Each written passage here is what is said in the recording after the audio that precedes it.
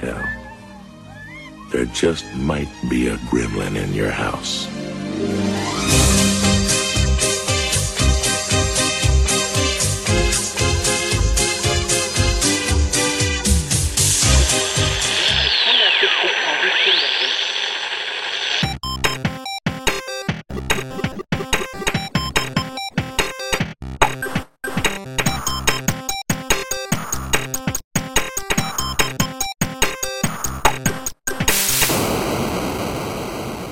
Hello and welcome to Laps Gamer Radio. I'm your host Mark Hamer and this is your Laps news update for the week commencing the 29th of August. Tonight we'll chat a little bit about the games we've been playing recently and we'll touch on a few news stories of note. Following an incident at Gamescom involving a Bratwurst and a hot tub full of mustard, we've been kicked off the USS Laps Gamer, so now we're rooted back on terra firma. We've also been stripped of all of our ranks.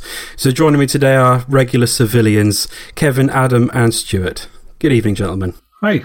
Good evening. Good evening. So we've had a few listener questions coming in. Our first one comes from our very own Lee Howard at Count Fosco. And he asks, what's the game from a past generation you feel most aggrieved to have missed? For example, a PS3 game you skipped once you got a PS4, etc. Who wants to start us off? Okami. Really? You never played yeah, Okami. I think the correct pronunciation is Okami if you're being a prick. Okami. Okay. I've never played Okami. I bought it both on the Wii and I bought the HD version on the PS3. Oh man, you've never played it? Dust. Oh. Never touched either of them. It is the best non-Zelda game that I've ever played. That's why I hear. It's really good. I'll get to it. It's long though, isn't it? And I think that's what puts me off. Oh, yeah. I didn't play it when it was first out. I didn't play it until the HD version. And yeah, I played through and you get to the end, or at least what you think is the end. And that takes about 18 to 20 hours. And then you realise you're only a third of the way through the game. Blimey, okay. And that's not going in for like all the secrets. And then there's New Game Plus, New Game Plus Plus, etc, etc. It is a long-ass game, but it's really, really good. One day I'll get to it. Yeah. Not as we're about to enter the Christmas rush, perhaps. No. But yeah, that's my definite, de facto one that I regret. Anyone else? Pick a Final Fantasy. Oh, really? Yeah. Have you not played any of them? I played 7 a little bit, but I don't think I got too far out of Midgar. So I didn't, which probably isn't all that far into it, and I don't think I ever really played much of the rest of them. So that would probably be my biggest one. So did you say you never left Midgar? I never got very far out of it, I don't think. Oh, right, okay, yeah, because that's when you leave Midgar, that's really when the game properly begins. But that's the Midgar section is I think that's the entire first disc of that game, so it's like a quarter of the game. I mean, are you a fan of JRPGs in general, or is it just not really your jam? No, I don't mind JRPGs in general. But for whatever reason, I was always more of a sort of Shining Force or Shining Souls, that sort of one that was sort of in and around sort of the same sort of time period and things like that, and even Grandia. So Final Fantasy is just sort of one big black spot for me for most of it. Although I think I do have a couple of the anthology ones on the PlayStation 1 somewhere, but again, just never really got around to playing them. I've never played any of the old ones prior to 7, but I played 7, 8, 9, 10, most of 12. I tried 13, but it was garbage. And I'm not that bothered about 15, to be honest. But you can pick up like the old PS1 Final Fantasy games. They have quite regular sales where you can get a bunch of them, like the PS1 classics on PS3 and Vita for dirt cheap. So I've got 7 on my Vita now. Yeah, I've got access to 7, 8 and 9 on the Vita, plus I bought the HD remake of 10 and 10-2. The problem is like, if you ask 10 different Final Fantasy fans which is the one that you should play, you'll get 10 different answers because everybody's got their own favourite. 7's probably the most accessible of the bunch, although it's not my favourite of the lot. Chances are I probably do have at least a couple of them on Steam. for so sure, again, I'll get round to them at some stage. There's too many of them. I just think that's one of those you never properly get around, or never do it justice, kind of. I'm the same. I think when I got a DS, I was like, right, there's so many different versions on this. I'm going to get as many of them as I can, and I never finished any of them. I bought because there's a few that they re-released on Game Boy Advance and stuff, and so I've got lashings of them, and I'll never finish them. I know I won't. No. For me, it's probably one that Stu reminded me about a couple of weeks ago, which is the Evil Dead Fistful of Boomsticks, which you picked up on PS2, I think, wasn't it? For next to nothing. It was, yeah. I picked it up on PS2 from a charity shop. £1.50, I think it was. God. But yeah, just because I'm a massive Evil Dead fan, but I don't know whether the game's any good. But it was one of them that just passed me by, and then by the time I'd got the PS3, of course, it was just defunct. And I suppose the only option really now, unless you actually go back to the original hardware, is for something like Evil Dead, which isn't available digitally, is probably running it or hoping to get it picked up on disc and then running an emulator on the PC. Which I have recently tried, actually. Whenever I was back up at my mum and dad's, I lifted a copy of R-Type Final and Outrun 2 Coast to Coast, which are two of the games that I had on my 16 and 16 sort of games list. So I'm going to try and get those working. So again, Evil Dead will be another one to actually try on the emulator and see if I can get it running reasonably and have a go at it. Experimentation. Yes. I think mine would probably be Eco. I didn't play it when it came out. Played Shadow of the Colossus when that came out. Absolutely loved that. And then when they released the Eco and Shadow of the Colossus HD remakes on PS3 and then gave those away on PS Plus, I got hold of them both and played through Shadow of the Colossus again and still absolutely loved it. Went back to play Eco because, you know, people have been telling me for years what an amazing game it is, and I think I'd just missed the boat. And it was just a little bit too dated, and the control system was just a little bit too archaic, and I just couldn't get into it, which is a real shame because it's supposed to be an incredible game. Have any of you played Eco? Yeah, it makes you feel very lonely though, because you just seem to be a little dot in a big empty world for a lot of it. Yeah, I mean, I loved Shadow of the Colossus. Like I said, I'm going to play The Last Guardian, but Eco, I think the time has passed for that, and I just didn't really enjoy it when I tried to play it, which is a shame. I picked him up again in that big in Japan sale that were on a couple of months ago on PS Network, so I'm going to have another bash at them. It's like, I guess, if you hadn't played Metal Gear Solid 2, the first Metal Gear, the controls aren't too bad. Metal Gear Solid 2 and Metal Gear Solid 3, if you hadn't played them at the time and then you come back to play them now, the controls are really awkward and fiddly, and so it's fine for me because I love those games and I've got a lot of nostalgia for them. But if you were coming to them fresh, they would feel absolutely horrible to play, and that's the problem I had with Eco. It just didn't feel good to play. Yeah, it's like the Resident Evil games as well. The control system. Yeah, especially the first one. It's an absolute pig. Controls. You know, you get so mollycoddled these days. You know, everything is so smooth and so easy. Then you go back to that, and it is clunky as fuck. Yeah, it's a problem that once the control schemes started to become sort of like codified, like there became like an accepted control scheme for different types of game. Like Call of Duty set what the control scheme should be like for a first-person shooter. Gears of War probably was the game that set what the control scheme should be for a third-person shooter, etc., etc. When you go back and try and play games from before those periods, when they were just throwing whatever controls to whatever buttons they could find, they feel a little bit clunky to play, and that's the problem I had with Eco. It's even more of a nightmare on the GameCube because that made no sense at all. Yeah, I haven't played Res Evil 4 in quite a while, but I imagine if I went back to it now, it would feel a bit awkward to play. Probably, yeah. It is still sort of tanky, isn't it? A little bit. Because of the over-the-shoulder, we're used to more... not because you can move the camera and stuff, but it's still kind of stuck behind Leon's shoulder for the most part. You can't rotate the camera, you can only rotate the character. Yeah, that's it. Yes. So that's how you change your view, but it's very of its time. So, friend of the show, Mike Dixon at TestTube27 messages to ask, which game do you wish you hadn't spent so much time on? Wow. Who wants to start us off on this one? Me. Okay. I imagine there's quite a few. Thousands. A-Train HX. It's what? Yeah, it's what? That's got you mystified on it. It's a game that sold about 3 copies in the UK, I think. It came out on the same day as Call of Duty World of War. Might even been the one before that. I can't remember. But my word, I just sunk so much time into that. It was embarrassing.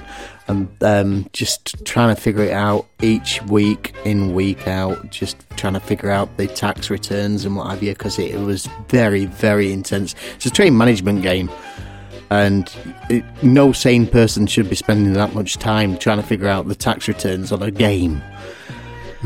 But then I finally cracked and had a look at a YouTube video. There was only one, because there were only about 3 people that had the bloody game, and he showed you exactly how you do it, and you just gamble, and you tend to just win the game straight away. Problem was, I'd already had it by then for about 6 years. Sure. I still never platinumed it. I got something like 900 points, and then thought, I can't do it. I've got to give it up now. So yeah, I think I lost about 8 months of my life to A-Train HX. Wow, really? Wow. It's a massive game. It's really intense. Yeah, but it's a bit addictive, shall we say, as well. Anyone else? Mine's a tricky one. I might say Football Manager. Oh yeah, I can see that. I both regret a lot of the time spent on that, but also don't. Yeah. When I think of like the university experience when I was at Halls and there was like 5 or 6 of us all playing at the same time and telling stories, that was good. But then the nights sat watching TV endlessly playing it on my own, perhaps I could have been doing better things at that time. Although when my wife comes home and she's like, what have you been doing all day? And I'm like, this. Like, I haven't moved. I'm still in my pants. Yeah, exactly. Still in those famous pants, just doing nothing. What have you done all day? I won the Champions League. What have you done with your day?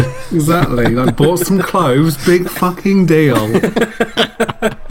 Sure, that's exactly the answer I was going to give as well. I mean, there's games I've played which I wish I could go back and unplay, like Assassin's Creed 3, which I played all the way through, and it's just a bad game. And the maybe 2 to 3 hours I put into Killzone Shadowfall for some reason.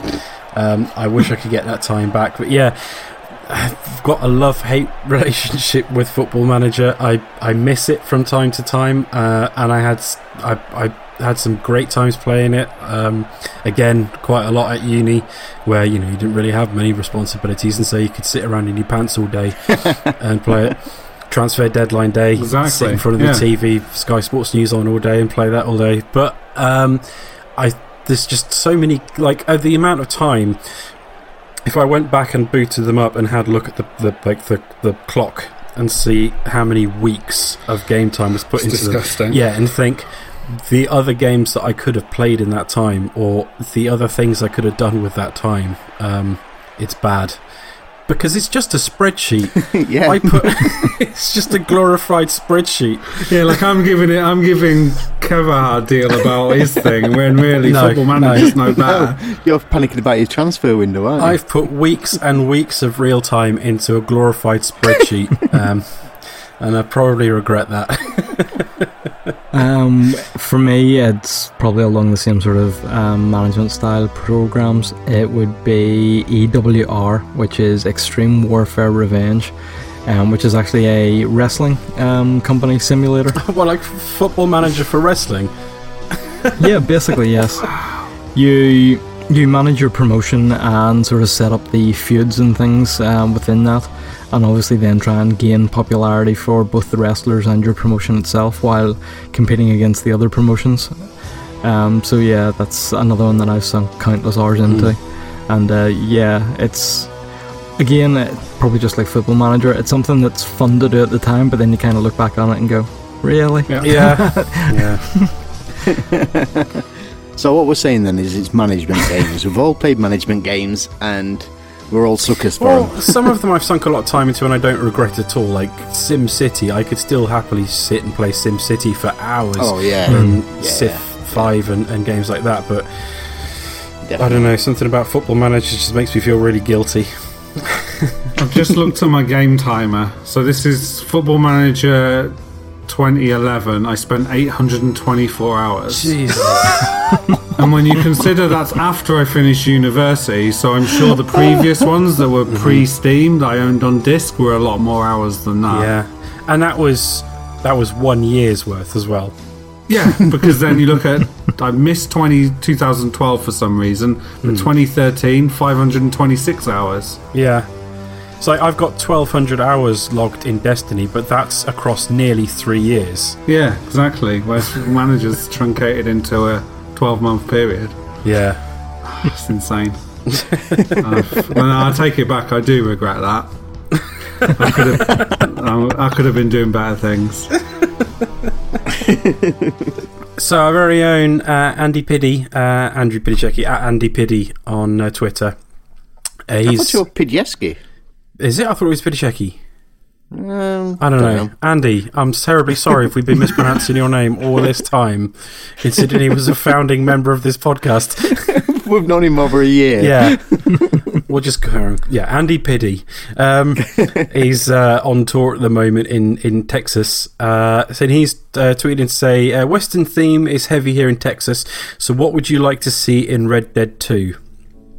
Well, firstly, I'd like to know that there is going to be a Red Dead 2. Yeah. And it's not just a pipe dream. But, yeah. Who wants to start us off on this one? I don't know. Just more of the same, really, which is as boring as that sounds. I've got an idea. Yeah. Daniel Day-Lewis. Oh, my God. Johnny Greenwood doing a soundtrack and an oil well. Milkshakes. Oh, my word, yes. Yeah. And Paul Dano, or however you pronounce his name. Yeah. Yeah. Yeah, that would be good. Yeah, that'll do me. What's his name? Matt Damon and Jeff Bridges and Haley Stansfield, is that her name? Yeah. From True Grit. No. Baked beans. We need baked beans. That's just for Gene. Yeah. Oh, rest in peace, Gene. Can I have the cast of Tombstone in there as a side mission? Yeah, that would be good, yeah. Not Young Guns. In all seriousness, no, I'd like them to go back because they can't really go much more beyond the end of in chronological order, beyond the end of it, because the whole central premise of that game is it was the death of the Wild West. With civilization creeping in. I'd like them to go a little bit further back, either to the generation before or even further back to like proper frontier times. So anything that even remotely resembles the TV show Deadwood would be amazing, because I love Deadwood. Yeah, that would be awesome. Yeah, it would be nice for them to have a little look at some of the social issues from that period as well. Like there was, they went a little bit about American, not really persecution, but sort of like hatred of Mexicans. But if you go, that's still there. Yeah, well, yeah, there is. Thanks, Donald. Yeah. But going a little bit further back, there was the same issue with Chinese immigrants and Cornish immigrants. It would be nice to have a little look at some of the social problems from that period. And I don't think there were any Native Americans at all in Red Dead Redemption. No, or can't remember. Red Dead Revolver. Yeah, that would be a good idea to go with that sort of angle. Even if you were playing one, maybe, but that might be too much of a stretch. Could be a good download pack, I suppose. Yeah, like DLC or something, or a standalone thing. I mean, the Call of Juarez stuff, that was pretty good, wasn't it? The Gunslinger, because that was really much like it was in the thick of things, Wild Bill and stuff, so, don't know. Still got that to go back and play, actually. It's on PS Plus recently, wasn't it? Yeah, I'm stuck on that completely. I give up. Didn't you do an episode on that one as well? Yeah.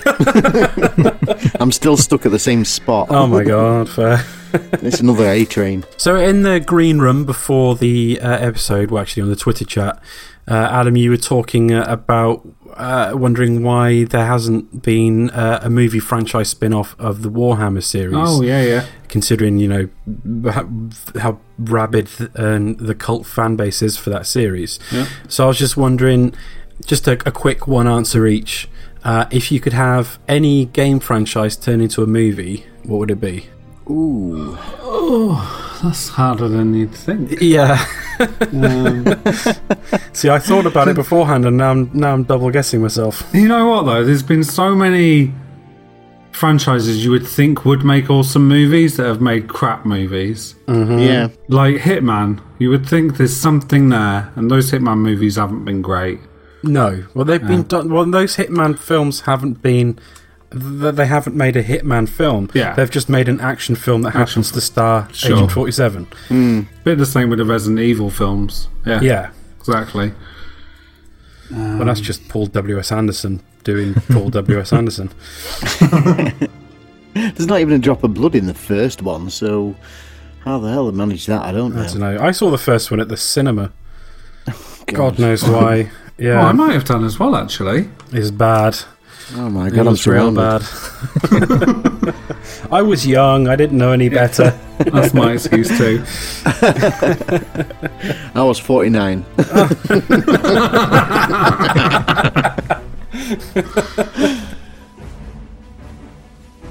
Oh. I'm going to say Deus Ex because it's topical. Oh, yeah, that was one I was thinking of as well. You know, like...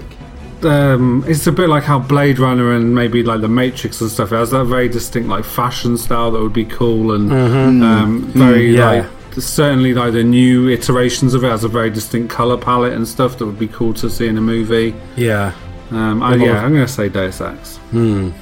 Yeah, that could be one that would work. Yeah, I'll go with Command & Conquer Red Alert. Ooh. Oh, mate, but isn't that pretty much a film anyway? Well, yeah, you could argue that the FMV within the games itself probably does make up a movie in itself, but it would just be so wonderfully cheesy. Was Red Alert the one that had James Earl Jones and Tim Curry and people like that? Oh, Tim Curry was definitely Red Alert. Yeah, well, I think James Earl Jones might have been regular Command & Conquer. Yeah, certainly Red Alert 2 had Tim Curry, Ric Flair. Oh my god. Was it Gemma Atkinson? And a couple of other people as well within that. So yes, the cheesy, the acting and everything is hammy and cheesy, but it would just be just a fun, daft, leave your brain at the door action movie. On that note, then, I'd probably go for a Bayonetta, but it'd have to be full, hardcore, sexy, violent stuff. We could not have an R-rated version of that. That's going to have to be full XXX. Yeah. I don't know. I was going to say Deus Ex as well, so I'm not sure. Sorry. So you should have got in there first. I don't know. Maybe Mass Effect? I mean, that would have to be a really big budget, full-on space opera trilogy of films. Might be a little bit risky to try, but I don't know. Something like that would be interesting. Or maybe if someone would give him the money, just let Hideo Kojima make the Metal Gear film that he always wanted to make. That's true. That he tried to insert into his film. Like, God, the Metal Gear Solid 4's got I think it's 90 minutes worth of cutscenes in the first chapter. So there's a whole bunch of periods in that game, isn't there, where you do nothing for close to an hour. Yes, yeah. That was the worst. Unskippable. There's a few that are already being made into film, I guess. We've got Assassin's Creed coming out, and there's... I like the look of that. Yeah. I don't care what you say. See, I do. When I was talking about Unity, I still think there's a good story to be told somewhere in Assassin's Creed. Yeah. There's something there. Whether that movie's is another thing, but... I'd say, I trust the director, but then I trusted Duncan Jones, and apparently the Warcraft film is bad.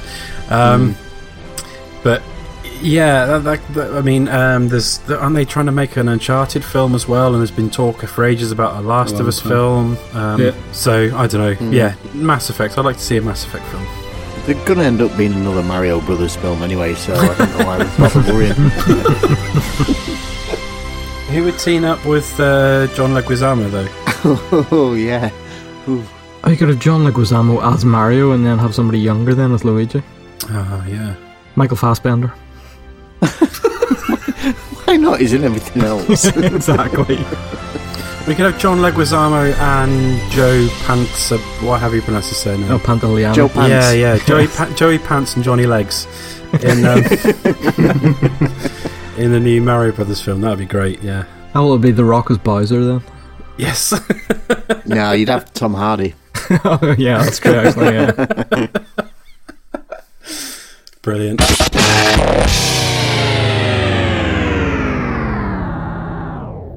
Okay, moving on to what we've been playing over the last week or so. Kev, do you want to start us off? Yeah, because mine's pretty quick anyway. last week or so, I've not been on the show for 4 weeks and I've still only played one bleeding game, like the original Lapsed Gamer. I've finally finished Ratchet & Clank. Can't remember when it came out. I think it came out about 3 months ago. Yeah, it was. I think it was like April that it came out. Oh, right. Oh, great. Wow, I'm really up to speed, aren't I? Yeah, finally finished that. Just love the game, absolutely love it. It's great design. It's very addictive as far as trying to collect everything. You know, you've got to collect loads and loads of bolts throughout the game to upgrade your guns. And the guns are at the usual level of crazy. There's some insane weaponry in there and some insane gadgets. Yeah. And there's lots more to do. You've got the collectible cards that you can get in the game, which is quite a nice little distraction.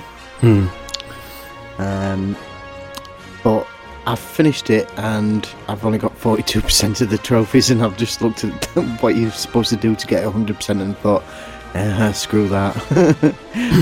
Yeah, it's probably one of the easier games to get a platinum on, but it's just, you have to go back through all those levels again, find all the secrets, get all the cards. You've got to go through it again on challenge mode as well. Yeah, challenge mode's kind of alright, it's fine. It's just playing through it again. I think you can play through it in any order you want. Right, that's not too bad then. And you keep everything you've already got unlocked. So you can play through the early levels with some of the weapons you don't get till later on. Plus you can you've got to get like the Amiga version of every single weapon, which means you have to use all of the guns, even the ones you don't like, enough to level them up to get the Amiga version. I like the Sheepinator. Yeah, or whatever it was. The Sheepinator's good, yeah. Mr. Zircon is one of my favourites. Oh, Mr. Zircon just accompanied me everywhere. Yeah. He was leveled up so quickly. It was ridiculous. So good, yeah. That game is absolutely gorgeous as well. Like, it's stunning to look at. Yeah. The only problem I had, which probably was what derailed it for me, was the final boss battle with Dr. Nefario or Nefarious. That took me right back to the 80s. You know, you've got such a ridiculous curve. It's not so much a curve, it's more of a massive plank stood in front of you. Yeah, that was just an 80s boss battle. You know, you just got no idea what to do. There's no definitive tactic to do it. It's just a matter of try and battle on and try and survive. Doesn't matter what weapon you're using. I used quite a massive weapons. Yeah. Nothing seems to damage him. It takes ages as well. It's a real slog. I just ended up using I think it's the lock-on rocket launcher, that and the Predator launcher. Yeah. Just that over and over again. But I know what you mean. It's like the difficulty curve ramps up really smoothly all the way through the game and then just hits a wall at that final boss fight.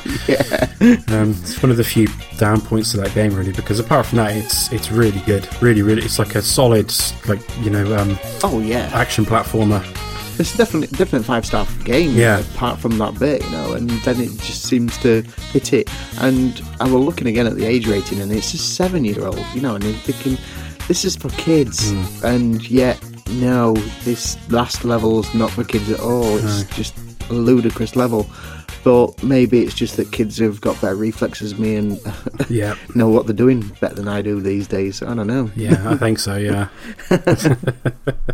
Stuart, do you want to do yours? So this week I've been playing sort of little bits and pieces of games, so nothing particularly worth talking about. But what I have been doing, and following on from the unboxing video that Mark was very kind enough to edit and put up onto the YouTube video, I have been playing with my Steam controller. The controller itself is just a lovely, actually, piece of hardware. I said in the video that it feels a little plasticky but still robust, and I do stick by that. But it's very, very nice to hold and sit and play the games and what have you. It looks really chunky. Like, I like a chunky controller. It is, yeah. It's definitely on the chunkier side of, say, the old PS3 controllers and things like that. Not quite maybe as chunky as the original Xbox controller. Oh, that controller was great. But it is definitely nice to hold, and whenever you look at it, it sort of looks weird because there's the sort of dips into for the sort of haptic feedback pads and what have you. But it's just really, really nice to actually use. I imagine that design where it dips in though, like, it means that it's really easy to find the pads without having to look at the controller. It is, yeah. Your thumbs are right there on them whenever you need them, and even sort of getting access to the one analog stick on it, and even the sort of face buttons on it as well, is very, very easy. And you don't, again, it's just a well-designed controller that you don't need to look down on. And at the back of it, there's two little sort of paddle controllers, plus the extra, or the 4 shoulder buttons, 2 on each side of it as well. What I've been doing with it is just playing games on Steam, just to see how it works. For games that do have joypad support, using an Xbox controller or a PlayStation controller is still probably better. But I have been playing a couple of games which don't have native joypad support. For example, Dirty Bomb, which is a first-person shooter multiplayer online, which otherwise would be played with mouse and keyboard, and I had a quick go at it, and it held up really nicely on the Steam controller. Whenever you first start the game, it gives you the option of downloading a game profile if you don't already have one installed for it.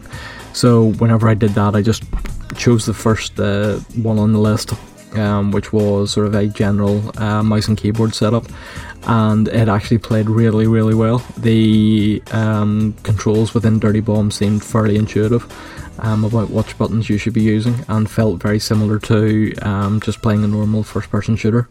With that, I've also played things like Binding of Isaac, which again doesn't have native controller support, and within Binding of Isaac, it actually tells you to go and use an intermediary program like Joy2Key or something similar to try and use, and then obviously there's trying to work out which mappings, or trying to get a profile for mappings, key mappings to the joypad.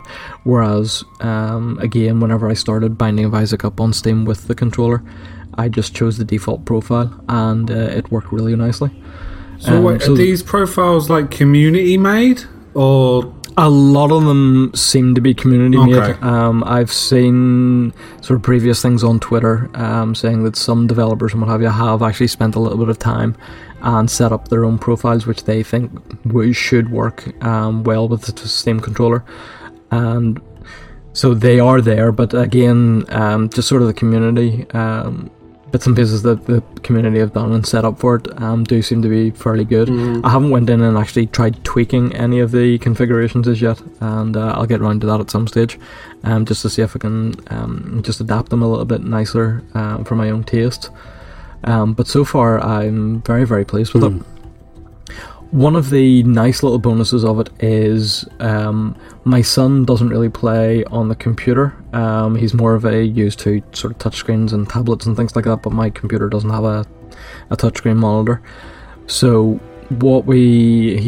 I showed him the controller and he said, "Can I have a go on it?" So we started up the computer and put on some of the Disney games, like Where's My Water, Where's My Perry, or Where's My Mickey. Which would normally use the touchscreen to try and sort of clear away dirt and manipulate sort of water or liquid throughout the level to get to a certain point. He would have struggled quite a bit using the mouse to try and do that, but he's actually managed really well on the Steam controller. just using one of the little haptic pads as the mouse controller, and then using one of the shoulder buttons as the actual mouse click. Right, and cool. It's been surprising how quickly he picked it up, and that's just using like the default desktop sort of mouse keyboard profile that automatically loads up whenever you start. Sounds cool. So yeah, as I say, Steam Valve for the last 6 months or so have been running usually a special offer on their Steam hardware, which includes the Steam controller and the Steam Link, which is usually about 30% off. So it just so happened that I had a £10 gift voucher from the Codec Momentum podcast, and a couple of days actually after I got that, I got a £10 on a scratch card, which I said, well, I'm going to put that to the Steam controller as well, so just the next time that the offer came around, I was going to buy it. So with the 30% off and my Steam credit, it cost me £20, and there was a little bit of postage and packaging, which was about £7.40, which is a little bit steep, but it was still cheaper than going to game, and because I had the credit there anyway, it worked out quite nicely. So yeah, if you are mostly a PC gamer who does have access or does play on Steam and is thinking about using it or getting a controller for other games that aren't necessarily joypad compatible, I would definitely say look out for it. I know there are occasionally the Steam controller would crop up in CEX for maybe in around £30 or so. So it might be worth looking out for a second-hand one, and I know Game usually do it for in around £40 if you're looking to get one on the high street as opposed to necessarily through Steam itself. But certainly the ordering process through Steam was very easy for what, considering you don't usually think of them as sort of hardware providers.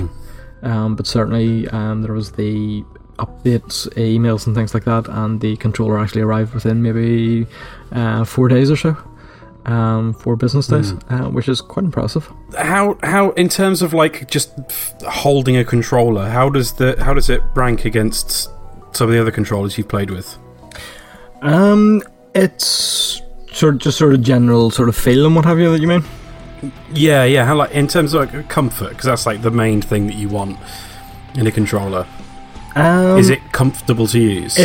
From the sort of limited play that I've given it so far, it is definitely comfortable. I would say, sort of in terms of just sort of how it feels in your hand, I would say it's probably close to a GameCube controller. Oh, one of my favourites. That's sort of, it just feels now. That sort of niceness, with the paddles at the back just sort of resting where your fingers and what have you would usually grip. So yeah, overall, it's nice to hold. So it is, and it definitely feels a little bit weightier just because it actually uses 2 AA batteries as well. So that adds a little bit of sort of weight to it. So whether or not that would be maybe a little bit tiring over sort of a prolonged session or whatever, I'm not sure. But yeah, no, it is. It just has that nice sort of I want to say hand feel. That's not quite right, but yeah, no, that's fair enough. It feels nice in your hand. If you can use the phrase mouth feel, then you can use the phrase hand feel. Fair enough. Yeah, it would never happen. But if the Steam controller was, if we were still in the days where you could get third-party controllers for the modern consoles, if I could get a Steam controller working with the PS4, that would be. It not mainly the thing about having those extra little paddles on the back, because that's something that I would really like in a controller, especially playing things like Overwatch, where it's nice to be able to have your jump button mapped to something that isn't, which means you don't have to take your thumb off the right stick so that you can jump and aim at the same time. And if you want, unless you fiddle around with the controller settings and take away the functionality of one of the shoulder buttons, the only way you can do that is by buying like a SCUF controller or the Xbox One Pro controller, and that's going to cost you like £120, £130 Remember the good old days, PS1 and PS2 period, where you could get Mad Catz controllers and third-party memory cards that had way more storage than the first-party ones? Yeah, I miss those days. You guys remember Competition Pro controllers? Can't say that I do. They had like all sorts of funny auto-fire shenanigans and stuff, and like weird locks on buttons. Yeah, and if you want something like that now, it costs you more than £100, and you have to get them custom built as well. Oh well. Anyway, yeah, sorry. So the other one that I've been playing this week isn't really a game. As the other guys on the podcast know, for exercise and what have you, I do a lot of running. I've kind of started from probably about 5 years ago, actually. I wanted to sort of get a little bit more exercise and what have you, and going to the gym, etc. Wasn't necessarily the easiest thing to do at the time. So it was easier just to throw on a pair of track bottoms, pair of trainers, and actually just go out running. The sort of first real run that I did was as part of the team relay in the Belfast Marathon. And then the following year I decided, right, let's actually do a marathon. So that has been so far the first and only marathon that I have run. It was a reasonably respectable 4 hours 10 minutes for getting round it. But I was absolutely wrecked for a good couple of weeks after that. So at the minute, my sort of running distance is about a half marathon. And I have another one coming up in about 3 weeks, the Belfast Half Marathon, which is usually sort of the finish of my road race season during the year. Although this year I haven't done an awful lot. What I usually listen to whenever I'm doing my runnings is a little app sort of / game called Zombies Run. It's a very clever little application. It is like a radio serial of a sort of zombie, or the aftermath of a zombie apocalypse, with you as Runner 5. You are, in sort of the first couple of episodes, you are brought down while being transported via helicopter to Abel Township, which is where you were going to sort of help out with their needs and things like that. But as you progress through the season, which are usually about 20 episodes or so, sort of for each season, which seem to be released on sort of a yearly schedule at the minute, you get sort of a new picture of the story of what's going on, etc. And there's sort of the running theme. You meet different characters, etc. And each time you go out, you start a new mission. So it could be just maybe a quick sort of gathering mission or whatever. But there will always be a little bit of sort of the overarching story within each of those missions. It's a really nice little application. At the minute, they are doing a sort of subscription-based, sort of a yearly subscription, which I think, I have a funny feeling it's in around sort of £6. It might be a little bit dearer than that, but for that £6 or whatever in the year, you get access to all the story missions within that have currently been released, plus all the extra bonus missions and things like that.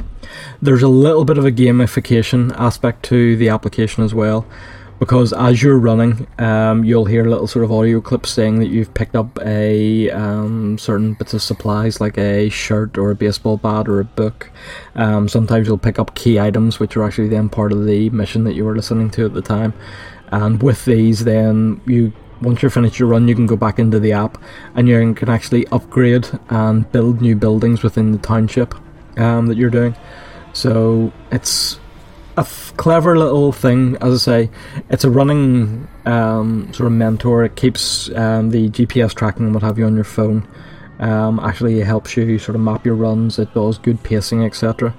You can turn zombie chases on or off, so sometimes if you've got them on whenever you're actually doing your run, you'll be told that there's zombies sort of closing in on you, which is an indication then to sort of quicken up your pace and what have you, and sort of try and sprint out of the way. Usually I'm sort of more of a sort of steady pace runner, so I usually have those turned off. But overall, for somebody who, I would say the Zombies Run app itself is more for a serious runner who is maybe putting in sort of maybe anywhere between sort of 3 miles and sort of upwards per week. There is another cheaper option, and as a smaller one, they actually do a Zombies Run 5k challenge, which is actually I initially used it whenever I started running. It's basically similar to the Couch to 5K application run by the NHS, but it actually takes you through sort of building up your distances and what have you, and building up your pace, again, while giving you the story elements within that. The Zombies Run app also links in with the music player on the phone itself, so you can actually have your own playlists of MP3s, etc. Within that, and they will just be interspersed in between the audio clips of the actual story itself. So for people who would be wanting some sort of exercise app or whatever, or just looking for that little bit more motivation or a reason to go out, I find the Zombies Run application very, very useful. And it's a nice distraction from whenever you're actually putting in the miles and getting out and about. Today you can set mission lengths, etc., sort of in anywhere in between sort of 10 minutes long or an awful lot longer, and usually whenever I'm out I usually set them for about 20-25 minutes, so you can usually get through maybe 3 or 4 missions in any one run. Today was a 10 miler and it was very, very warm today, but again, it's a nice little distraction to it. Quick plug for my yet again for my favourite criminally underrated YouTube channel, Super Bunny Hop. He did a video a while ago on fitness games, and actually did a little bit about Zombies Run during that, so that video is well worth a watch if you're interested. Certainly, I'm actually following Zombies Run on Twitter as well, and they've actually retweeted Will Wheaton a couple of times, actually using it, what have you, and trying to promote it, and certainly they seem to be quite keen on retweeting things from their fans and people who have actually sort of used it and sort of interact with the Twitter feed itself. So they do seem to be quite a nice little group. It was, as far as I can remember, the original app was actually run on a Kickstarter. So it was, and I think anybody who originally backed that app gets like a lifetime subscription or whatever to the application itself, and I think they were all mentioned in the credits and things like that. So it does, nice. Yeah, it does seem to be sort of very sort of fan focused, and you know, not quite, sort of made paid for by the people, but for the people. And certainly they're up to season 5 now and don't seem to be showing any signs of slowing down on the releases and things, or their yearly releases for the actual story modes and things like that. So yeah, it's just a nice little distraction, as I say, and just something to listen to. You actually, all the cast and what have you are very well voiced, and it's good to sort of get to know them as such, and so whenever anything does happen to them, and you do get a little bit emotional about it. But it's very, very good. Do they do a version where you can build yourself up to walking half a mile? You can probably start with the 5k one. I think it would eventually get up that far, yes. Because I intend to walk half a mile by the end of this year, honestly. Half a mile's not that far, Kev. It's not. It's less than you think it is. I would dare say... It's twice as far as the off-licence, forget it. Well, if it's twice as far as the off-licence, is that and back? Because I'm sure you don't just camp out on the off-licence. You don't know me. He walks to the off-licence and stumbles back. Kev, it'd be really interesting to put a pedometer on you, and I think you'd actually be genuinely surprised about how many steps and what have you, and potentially what sort of distance you would cover while you're at work. Particularly for being shop staff and what have you. Certainly it was something that I definitely noticed whenever I started in the civil service and actually started being stuck behind a desk. I've actually now switched to a standing desk, and have been using that for about 2 years now, and it definitely makes a difference, so it does. A standing desk is something I've thought about looking at. Apparently it's like really, really uncomfortable for the first week or two, and then you get used to it. Yeah, it definitely takes a little bit of getting used to.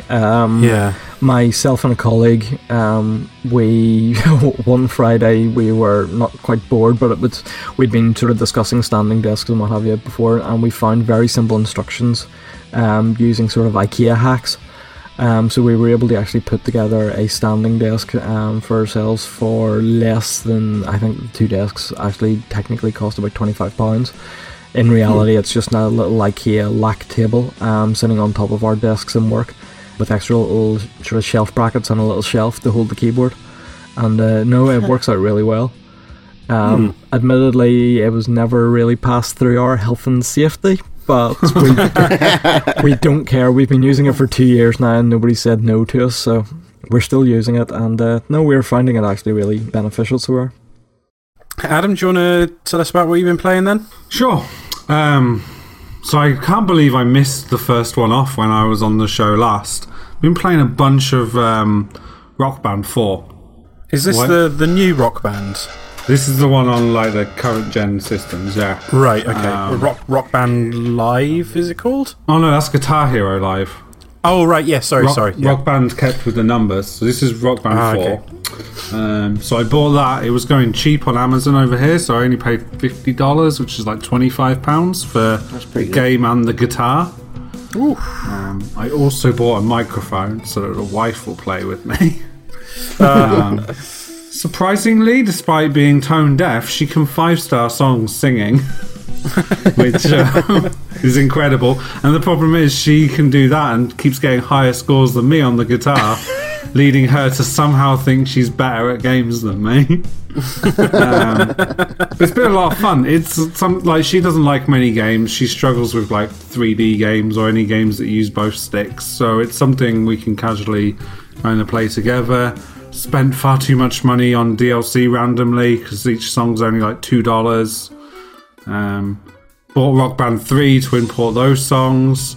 So then I had to take the Rock Band disc to work to boot it up on a 360 to then be able to import them and all this jazz. But it was worth it because you're getting like, it cost me £15 for the copy of Rock Band 3 and then imported them in for another £15. So it was like £30 for 100 odd songs. That answers one of my questions because I thought for some reason that Rock Band 4 just came as a game. There was no content on it. Is that the truth, or is that something that's, you know, it's got like a skeleton there and then you just add to it with DLC? Yeah, it comes with quite a lot of songs. It comes with maybe 80 songs or something. Yeah. They might not all to be to your taste necessarily. Like, there's a lot of songs that I'll probably never play if I don't have to. And then you can, a lot of the import stuff, I guess the license is expired, but you can still import Rock Band 3 and whatever the name of the Rock Band one was that you can play with a controller. I forget what it was called now, Unplugged or something. Yeah. You can still import those. And then they're bringing DLC out every week pretty much. There's like 1,500 tracks. Some stupid amount. Like, you think of any band, they've probably got at least one song on there. There's a few omissions that are annoying, like there's no Block Party on there. Don't know why, but would love to have some Block Party on there. But yeah, there's a good selection, like all through the eras and stuff. Like, you've got everything from 70s, 60s stuff, right through to like they bring out like modern songs. Weirdly, they bring out songs that don't even have guitars in them, which makes no sense to me. And then like the guitar will take the place of some random instrument or some random effect in the song. Yeah, didn't they do Nine Inch Nails, The Hand That Feeds on Rock Band? Yes. Which is a really weird one because there's very little guitar at all on that. Yes. It's just chords on chorus. Yeah, that is one of those. Yeah, but really good. It's going cheap at the moment, a lot of places. I think you can, I don't know if this is still the case, but you could get the band in the box for £50 from Argos. That's pretty damn good. Which is super cheap. I contemplated getting my dad to go and get it for me. And then it cost you 500 quid to ship over to Canada. Exactly. And then I thought, well, what if I wait until I come back to England next and then could bring it back in my luggage, but then it's like, it's going to weigh too much. So then, you'd probably be arrested as being a terrorist as well. Coming with no clothes just so I can take a plastic drum kit back. Like, well, that's all you do. You just walk around in your pants anyway, so... yeah, no difference. No great shake. So yeah, Rock Band 4, really good. I'd recommend it. You can play it in your pants and not feel bad. Next thing I've been playing is Dropsy, which is a point and click adventure where you play an ugly looking clown who is right. It starts off really weird. It starts off with a weird dream sequence where everything, like, you get swallowed by a mouth and like fall into an abyss. It's, but aside from the weird premise where you're playing this ugly clown, it's also a very approachable point and click game. There's no dialogue and stuff. Everything, all the characters talk to you in like panels, and it will often very clearly tell you, like, if there's a character that you should be interacting with for your current quest, they'll come up with 3 panels which will often tell you the location, who you need to talk to, and what you need to get, kind of thing. So it's definitely one that I'd recommend for like lapsed gamers, perhaps. And it's shorter. I maybe finished it in like 3 hours, 4 hours. Whereas you'd be surprised if you go back and play a lot of these point and click games how long they actually were. Oh yes, we know. Like I play through Simon the Sorcerer a lot because it's one of my favourite games. I think it's funny, but it's still like, even rushing through it, knowing everything, it's still like 10 hours maybe. Especially if you're listening to all the voice acting and stuff. But this Drops is a lot shorter. It's on PC, iPad and Android, so I started playing it on PC, then realised I also had the Humble Bundle code for the Android version, so then I ended up playing on Android instead. So yeah, I'd recommend it. It's been in Humble Bundles before, so I'm sure you could find codes for it relatively cheaply or freely even. Next up, I finished God of War Ghost of Sparta last night whilst my wife was watching the Great British Bake Off. Yay! For the second time, because she fell asleep the first time. Can't have been enjoying it that much. So, a really good game. I think, again, a bit how I talked about Gears of War 3 not getting credit for what it does with story. This game has its surprising, not that there's many of them, but surprisingly like touching cutscene moments with Kratos, where there's no combat and you're just walking through scenes. Like, there's a village that's destroyed as a kid and it's giving you all these ghostly images. It has a pretty sad ending, I guess, where you have to do something that's not combat focused. Like, your last actions of that game are not beating the crap out of something, which is surprising. So it's interesting in light of what they're doing with God of War going forward.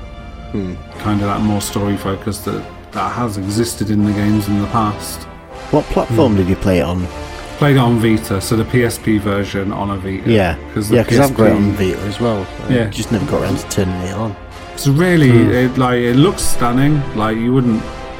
It's one of those where it looks it looks like the PS, somewhere between the PS2 games and the PS3 games, I guess. Yeah, it's pretty serviceable though. Even the PS2 versions were pretty decent at the time. Well, yeah, because you think pretty well. God of War 2, when you put that in a PS3 or something, it upscaled to 1080p. Something stupid. So yeah, it's a perfectly good game, really good. Short again, 8 hours or something, so highly recommended. Was free with PlayStation Plus a few months back, so people might have it in their back catalogue. And then after I finished that last night, I started playing Tearaway. I wanted something that was like light and like cool. The wife was watching some other garbage on TV, so I was like, I'm just going to sit here. I just want something to relax. Yeah, there is. Don't know what it is though. So I just put it on, and like, why is it taking me so long to play Tearaway? Tell me. It's incredible. It's so good. Like, graphically, it looks amazing. There's all these little, like, as you're walking around, everything's flat and everything like flourishes and pops up. There's like cool effects that you only see once in a while that make them feel special, like certain little ripple effects on things. Like when you run through water, it's not that much water in the game, but when you do it, the way it's like circles of paper permeating out the character's feet. The way it does, like, the stupid things, like where it shows you as the sun, and it's like it makes you feel like you're in the world in a weird way. And then like a bit I did last night where the character's been like, oh, it's snowing, but I think snowflakes look boring, so then you cut out some snowflakes out of paper. You can make them look whatever you wanted. You could cut out the shape of a pink horse if you wanted to, and that's what the snowflakes would look like for the rest of the game. Like, just the way you're shaping the world in a unique way that you'd never seen before, I guess. And there's no real challenge to it. You're just rocking around, going from point A to point B, It's just an incredible game, and kind of makes me want to play on PS4 as well, because I'm sure up on a bigger screen it would look amazing. I've got it on PS4 waiting as well. Andy hooked me up with a really cheap copy, and I'm still waiting to dive into that. I really want to play it on PS4 as well. I want to get a camera for the PS4 as well, because it's got some functionality with it, and they did the same thing with that as they did with the Vita, like using the touchscreen on the front to interact with things and to draw, and the touchscreen on the back to push your fingers through the world, and the camera on the front to project your face into the sun, and the camera on the back of it to take pictures of patterns that will then put into the world and everything. It's like Media Molecule used every part of the Buffalo when they made that game. Like every single feature that the Vita has got is in that game, and it's used perfectly. Yeah, that's the thing. It's used perfectly, and like the pacing of it's just right.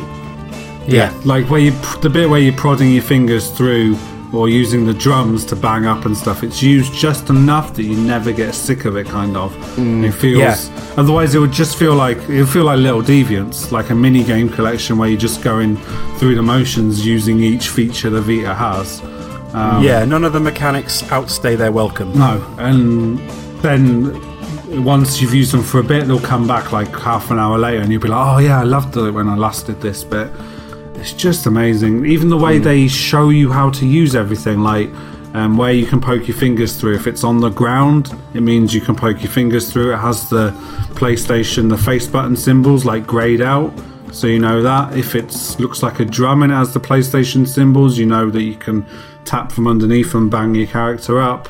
There's like the grey shade with a fingerprint, which means you know you can put your finger on the front screen. You use it to like open presents or to unwind paper sometimes.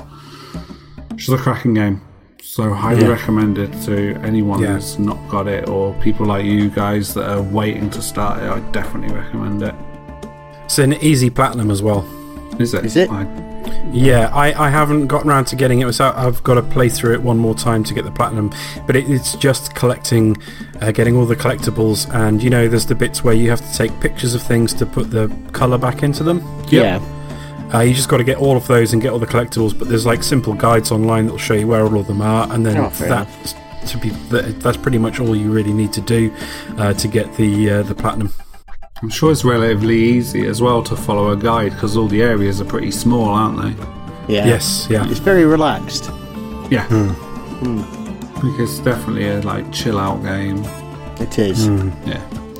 And then the final two games I've been playing, a bit more recent. Hitman. I finally gave way to all the hype about it and decided to just jump in. I guess the final defining moment was listening. I think maybe we talked about this last time round, the Codec Moments guys, when they were talking about their last episode about the contracts they were making for each other and stuff. I was like, I need to play this game. I asked you guys if it was like, is it too late to jump in 4 episodes in? You were like, no, you could do it. So I put a bunch of time into the first few levels. I beat each episode, so to speak. I just love how freeform it feels. Like Marrakesh level, I used one way to get into the Swedish consulate, and then another opportunity arose that seemed like, I was like, it was almost like, I don't know, like a cat seeing something a ribbon out of the corner of its eye. I was like, that's more interesting. That's way more interesting a method to try and kill him. I'm going to go off on that tangent. And then there's nothing to stop. And just the mechanics of like the costumes and everything just work really well. There's always like a go-to way that you could kill people. Like poison becomes a bit of a crutch if you want it to be, until you find the character that doesn't go and vomit into a toilet but instead vomits in a bin that's in public, and then you're like, okay, well, I've got to think of something different. I can't kill this guy by drowning him and poisoning him. So I played all of the chapters so far, and the elusive target. I failed spectacularly at the elusive target. Who I didn't realise that. Sorry, go on. Is that the latest one, the black hat guy? Yeah, the black hat guy. So yeah, I had a fair idea what I had to do. Like I was like, I'm pretty sure where his base of operations is going to be. I got a disguise that would give me pretty much free reign of the Paris mansion that it's in. And then I walked into an office and picked up a letter opener, which I didn't realise meant that I was visibly armed, pissed a load of people off and got shot to death. And I was just so pissed. And it's like, it's not even that I needed the letter opener for what I wanted to do. I picked up the letter opener because I hadn't seen one before and it was interesting. So my first attempt at Elusive Target, I failed. I played Bangkok, which was quite an interesting level. I guess, Mark, you've played that as well. Yes, yeah, I have, yeah. I didn't enjoy it as much as Marrakesh, I will say. Or the Sapienza. Felt like a bit of a step back. Like the hotel's a relatively small area. It felt close, more similar to Paris in its size, perhaps.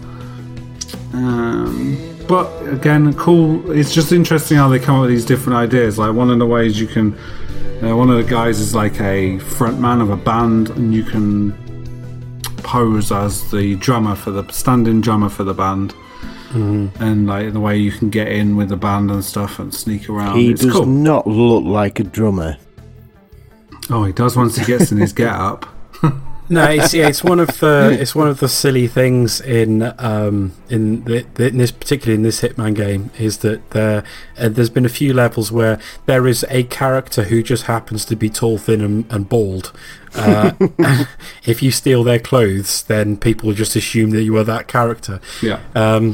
There's always like a little joke that I can't remember her name, Agent 47's handler, she always say, oh, so-and-so is about the map, and they bear a striking resemblance to you, Agent 47. Maybe that will be useful. Yeah. The only resemblance is that they happen to be bald. Yeah. But yeah, I haven't actually tried the drummer myself, but I saw a video of someone else doing it, and yeah, it turns out that amongst Agent 47's wide skill set, he can also play the drums. Well, you see, this is the thing, yeah. So that scenario came up, and I was like, shit, am I going to go and play the drums, and then this is going to reveal that I'm an imposter? So for a second, I was like, fuck it, should I just shoot him here and then run? But I was like, no, I'm going to play the drums, and turns out, yeah, he's pretty dapper at the drums. Well, you'd played Rock Band before it, so you were okay. Yeah. It's a good thing they didn't ask me to sing.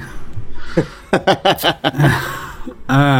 yeah, really good game. And like I've been trying to do the escalation modes, but they get pretty hard pretty fast.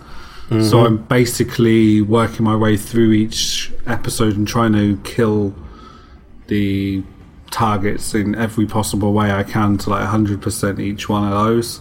But now I'm guessing I'm like everyone else now. I've caught up really fast and I just want more episodes. Yeah. So I'm not sure when the next one's even due, or if they've even mentioned. It's going to be, I think the next one is set in the US, but that's not going to be for another month or so. Okay. Well, it's a good thing I've got Deus Ex Mankind Divided to keep me distracted then. This is one that people forgot it was coming, and it's just hit us all of a sudden. I myself forgot that I actually pre-ordered it from Amazon years ago.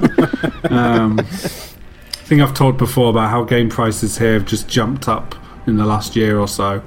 It's kind of though I've got all these pre-orders from years ago that seem to be worth keeping, just because if the game's going to be half decent, I could probably sell it for more, trade it in for more at EB. If it's not my cup of tea, then not bother buying it, I guess, or buy it more expensive later down the line. I feel like it's been 5 years since Human Revolution came out, and that feels really kind of 2011. Yeah. God. Which to me feels like a better timescale for this sort of game, rather than annualized franchise like Assassin's Creed and stuff that you don't want to play every year, or even like 2 to 3 years where people start to feel things are a little bit tired by like their third or fourth iteration. 5 years seems like a good chunk of time, especially for something where there isn't a lot of difference in this game between this and the first game. Feels like a good gap. Well, Grand Theft Auto will do the same kind of thing, don't exactly. they? Yeah.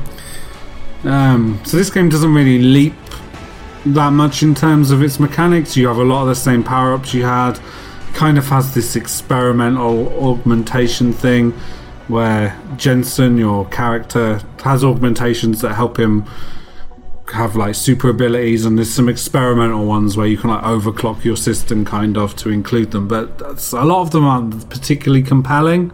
So I haven't found myself using any of them. I've been trying to get all my like hacking abilities maxed out so that I can never find myself in a situation where I can't hack a terminal or a door. Where this game's a little bit weird though is in its racial profiling of augmentative humans, kind of. It's kind of an awkward conversation to have. What I guess some poster or concept art leaked about, like with a banner that said "Org Lives Matter." And what's really weird is in the Deus Ex fiction, it's established that there was an incident that happened where a bunch of orgs went crazy and killed people. So then to draw on a lot of ethnic minority and especially like Black Lives Matters is really awkward, because that fear of ethnic minorities is in this day and age is completely irrational. Like, we've got to that point where we realise there's no substance to any of that. But the people in Deus Ex have every reason to fear augmented humans, because there was this crazy incident where millions of people were killed.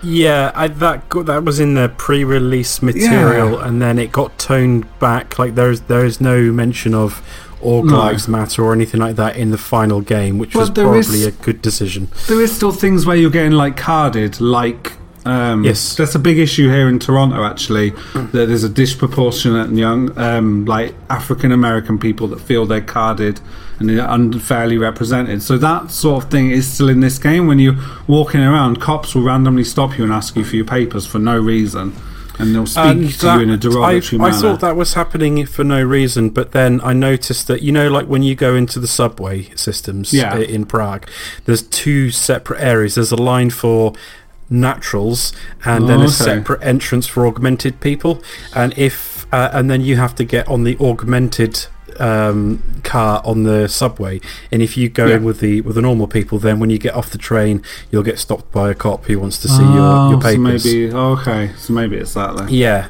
it's like it's playing a little bit on the whole pre-civil rights America sort of thing, with like separate bathrooms for white people and black people. So there's like separate so like the lines that go into the down into the subway, you've got like an area, one stairwell for normal people, and then a separate stairwell that's got like caging around it and barbed wire for the augmented people, like benches that say naturals only on them and stuff. Yes. It's a little heavy-handed. Yeah, enough to make you think about it, which is perhaps what they intended to do. Like, who knows? This could be a problem we face in like 30 years' time or something. But it's kind of distracting. What is a good game, if you get what I mean? Yeah, it's the story. As much as I love this game and adore Human Revolution, if I had to list our favourite games from the previous generation, that would definitely be up there. The storyline can be a little bit clunky at times, like the whole thing with like ironically a Deus Ex Machina moment at the end of Human Revolution, where a guy who doesn't like augmented people has a master plan that he implements, where he makes all augmented humans go crazy for a while, and they go on murderous rampages, and that's led to augmented people being discriminated against in Mankind Divided. It's not done particularly subtly, but I'm sure they thought long and hard about how they wanted to do it, and this is how they decided. But I can imagine for somebody perhaps from one of those ethnic minorities that might feel a bit more like it's too close to the truth for them, kind of thing, might be more aggrieved. But it's enough to make me feel uncomfortable. Like, now maybe you've explained that the carding thing's a bit more mechanical than I thought. But it does make you think about what that experience must be like for somebody who's just randomly going about their business. Granted, Jensen isn't. He's like a military-grade machine that's running around doing all sorts of stuff, but still. But I'm playing the game non-lethal, and there's very few games that can match that for the sheer depth of how you can go about things. Like, as many possibilities as Hitman has for completing scenarios is still pretty rote, but Hitman seems to give you a lot of different tools if you want to go that stealth approach that make it open enough. Like, you'll often go through vents that you find later on, and you'll backtrack and realise that to do it you could have just snuck through a vent the whole time. You needn't have snuck around hacking everything. There was a vent behind a cardboard box that you could have snuck right to the end. It's about finding those opportunities and stuff. So I'm not far into it, maybe like 5-6 hours, so I'm definitely looking forward to hopping more in and hopefully have more to report back on later. More about the actual story, I hope. And that's it for me.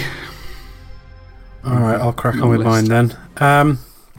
So I too have been playing some more Hitman. Jumped back onto it when the Bangkok level dropped. I would agree with you, Adam, that it's not really it's not as good as Sapienza or Marrakesh, but I think it's probably better than the Paris level. It's similar in terms of its scale, whereas like Marrakesh was quite a large area and Sapienza was most of a town and then a villa and an underground facility. The Bangkok level is just one hotel. When I saw some of the pre-release screenshots, I was hoping that it would be quite an expansive level, but no, it's just one hotel. But it's got a similar scope in terms of actual area as the Paris level, but I feel like there are more things to do than there were in the Paris level. There are more interesting ways that you can approach taking out the two targets than there were in the Paris level. It seems like the developers are learning from the player feedback as they go and tuning the mission packs as they release to take into account the feedback. And so the scope was quite narrow on the Paris one. There was only really a handful of ways that you could cleanly take out the targets. Sure. Whereas in the Bangkok level there seems to be more scope in the amount of things you can do. You can dress up as a drummer. One of the actually I don't want to mention any of the ways because there'll be spoilers. But yeah, there's plenty of different ways you can take out the targets. It's still got that problem of everybody has either in this particular one, like all of the staff have American accents, but then all of the crew for the band just all have like they're all English, which is a bit weird. And they try and explain it away in interviews. It'd be like, oh, but Agent 47 speaks every language, so he just hears it, in English. But it's like that's fine, but they could at least try and do the accent. First time I noticed that is in the Sapienza level. One of the opportunities that comes up quite early on is that woman calling up to her brother, who's a chef who's going to be starting his first day. Oh yeah, and she's like, Rocco, come down here. And it's like, why have you not got an Italian accent? That's one thing that kind of grinds for me. But I still absolutely love the game. It's the Hitman series is not like other sort of stealth games, whereas like Deus Ex or Metal Gear Solid or something like that, when you want to play them stealthy, it's all about skulking about in the shadows. Hitman is just unlike any of those because that's all about hiding in plain sight. You don't spend that much time, creeping from cover to cover. I don't really tend to play the game that way at all. You'll kind of move quickly through areas to avoid the gaze of suspicious guards who might recognise you if you stand around too long. But yeah, it's all about changing costume and hiding in plain sight. Here's one thing I don't quite understand. So how come there's some guards that recognise you, say, when you're dressed as a guard, but others that don't? Is that just purely They're like higher ranking. Okay, that's the higher ranking ones.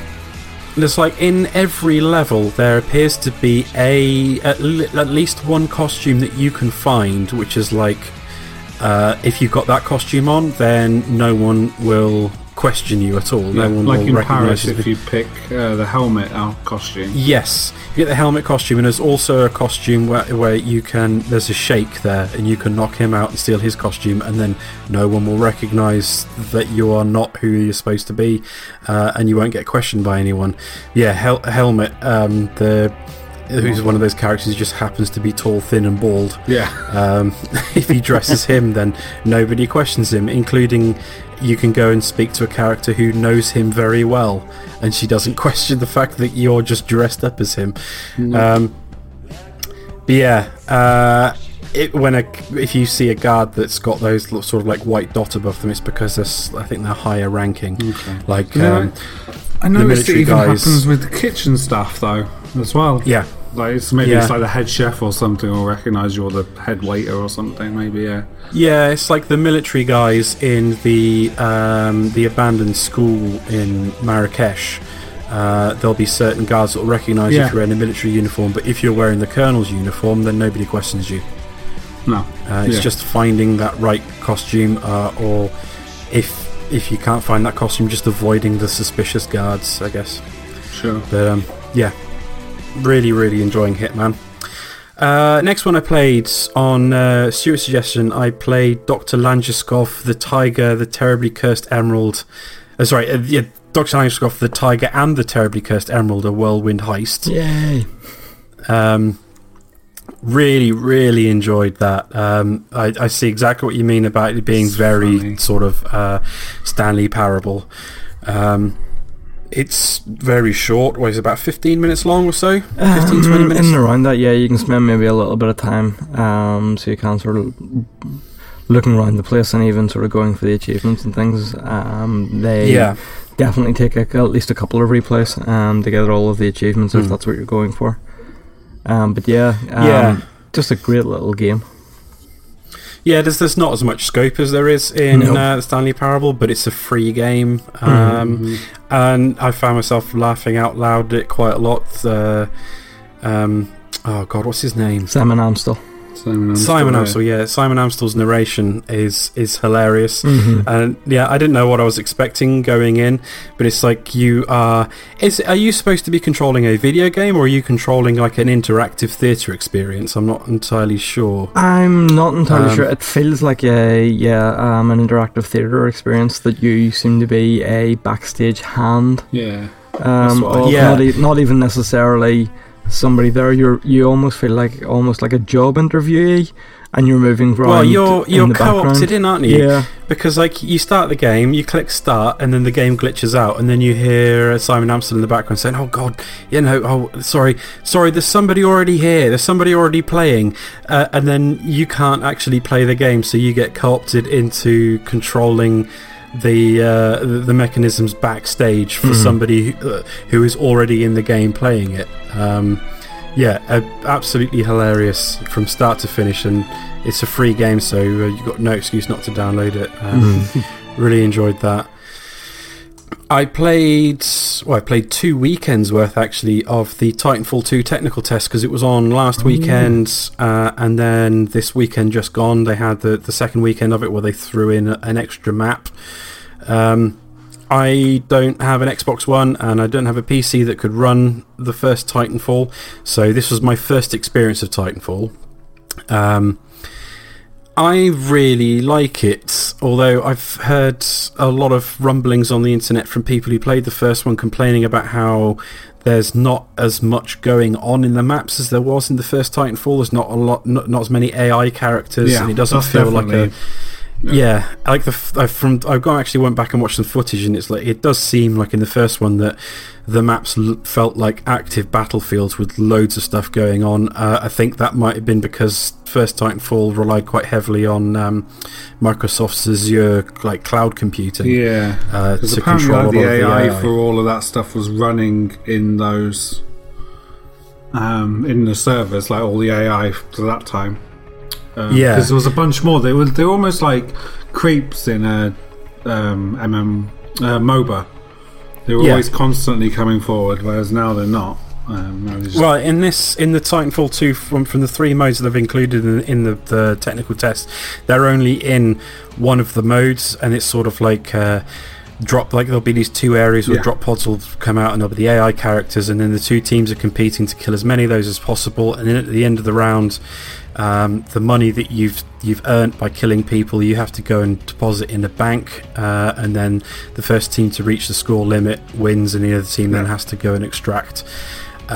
Whereas, like, from what I've seen at the first one, it looked like a proper battlefield with like AI characters like dragging the corpses of their teammates and crawling around on the floor, and it just looked insane.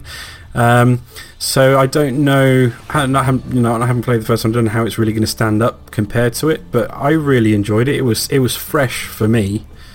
It still felt fresh to me because the first Titanfall was quite a while ago now. Yeah, and there's nothing else locomotion. Like it.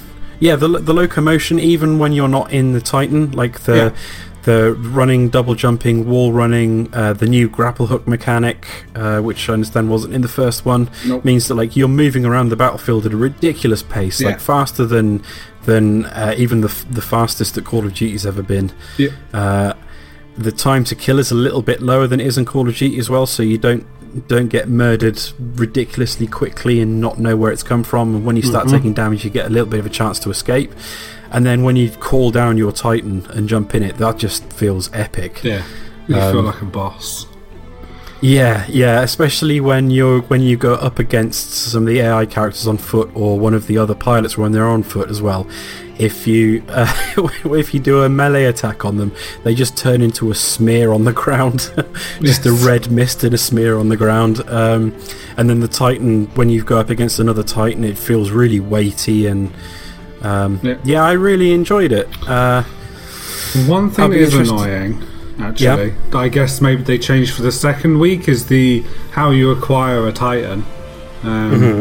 Because in the first game it was just a timer, and by getting kills you would add seconds onto the timer, so it was like 5 minutes to get one, and it would count up to 5 minutes. And now they kind of changed it to this percentage meter, which I didn't realise if you're performing really badly the percentage actually goes down.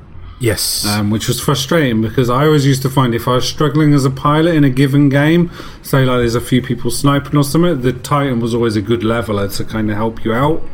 But if you're losing acquiring the Titan whilst that's happening, it was really frustrating. But they changed that in the second weekend. I think they added a timer so it slowly creeps up anyway, even if you're not doing well. It was kind of like a hybrid between the two, where it was like the timer would slowly tick up, but then you could add to it with kills. Yeah, which I think is the best way to do it. Yes, because in the first week, I tried the pilot versus pilot mode and really didn't like it at all. I'd never played that in the first game. No, it's not particularly great. Or I think it was just called Pilot v Pilot. And then there was the mode like Control, where you've got 3 points and you like capture them. Yeah, and then you can reinforce them as well. And like doing that added onto the timer for your Titan to come in. But the mode I played mostly was the bounty hunt one, where you take on a couple of waves, or a few waves from 2 points of AI characters, and then a couple of AI controlled Titans would come in, and you'd be competing with the other team to see who could take down the Titans, and then go back and bank your money. And every time you were killed, you'd lose half of what you were holding.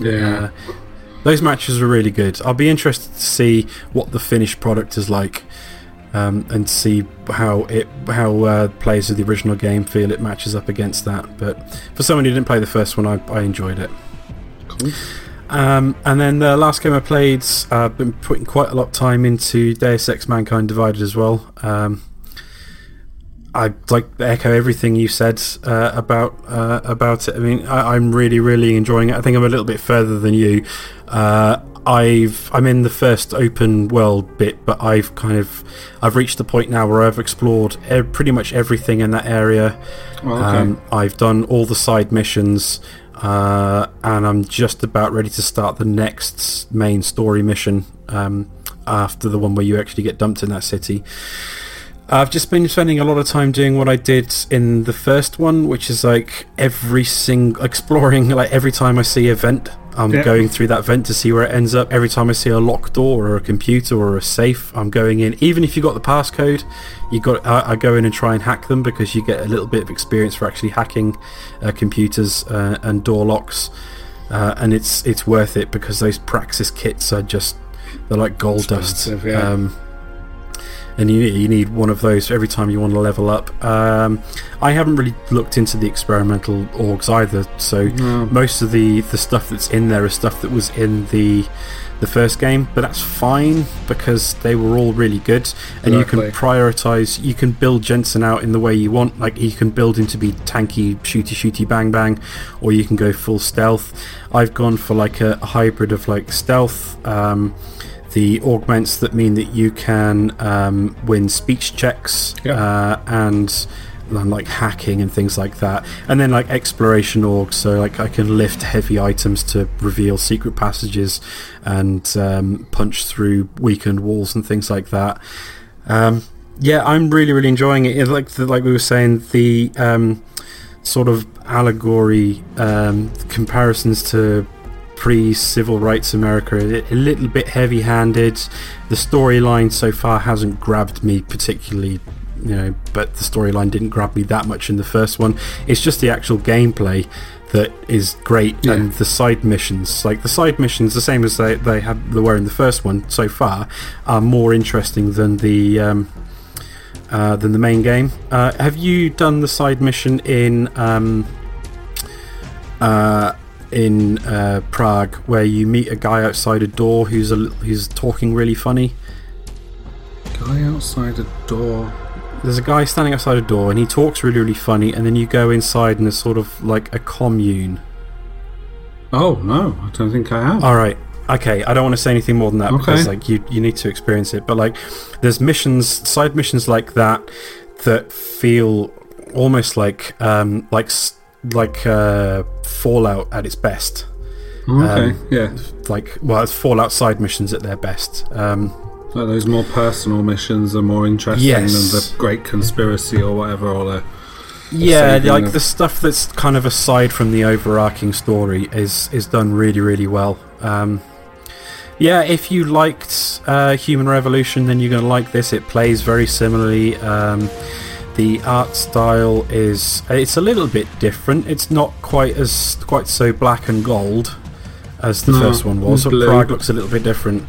Prague is very it looks like Prague, but with like lots of it kind of like, how like City 17 looked in Half-Life 2, where it's like classic Eastern European architecture, but then with lots of like metal and armoured guards all over the place.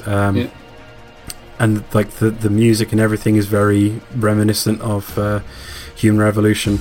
They've just taken what they did in the first game, and they haven't changed it much. They've just improved it. It looks a lot better. The animations are a lot better. They've just polished up what was already a very good game. So I'm really enjoying that. I'll talk a little bit more about it once I've played some more, because apart from the beginning section, I haven't played any of the main story missions, but I'm really enjoying it so far. Cool. Yeah, that's all I've been playing this week.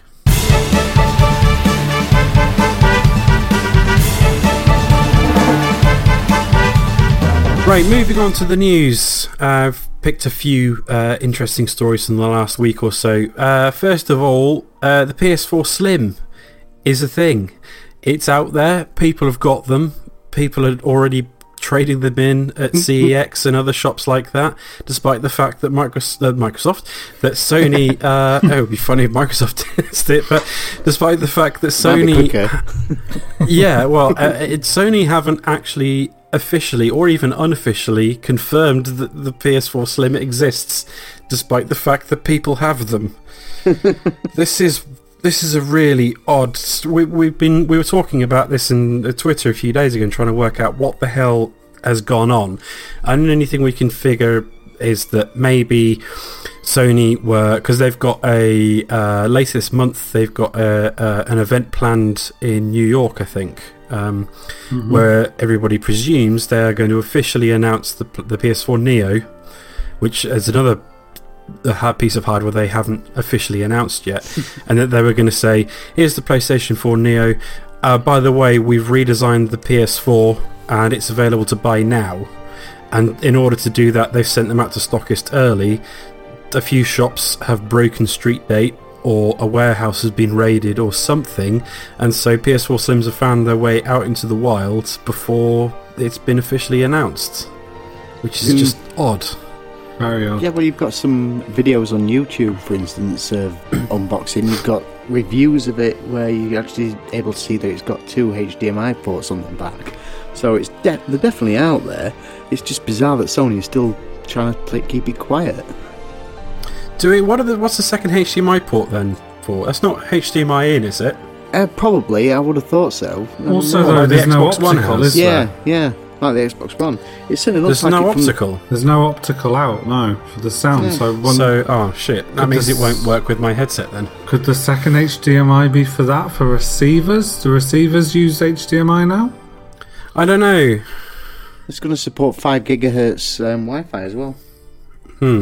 But of course, we don't know all this because this hasn't been announced by... No, of course not. No. I mean, in fact, in itself... the instruction manual. I mean, the PS4 Slim in itself is not an interesting story. It's something that Sony and Microsoft have been doing for the last couple of generations, is redesigns every few years. I mean, the PS3 went through 3 redesigns.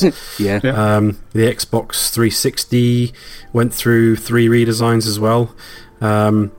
So that's not the unusual thing. It's the fact that it's out there before Sony have had a chance to even announce it. Whereas like Microsoft announced the Xbox One S and then said it's going to be available later, it does appear like Sony have been pitching this to announce it and say that it's already available, which looks to have been a bit of a blunder.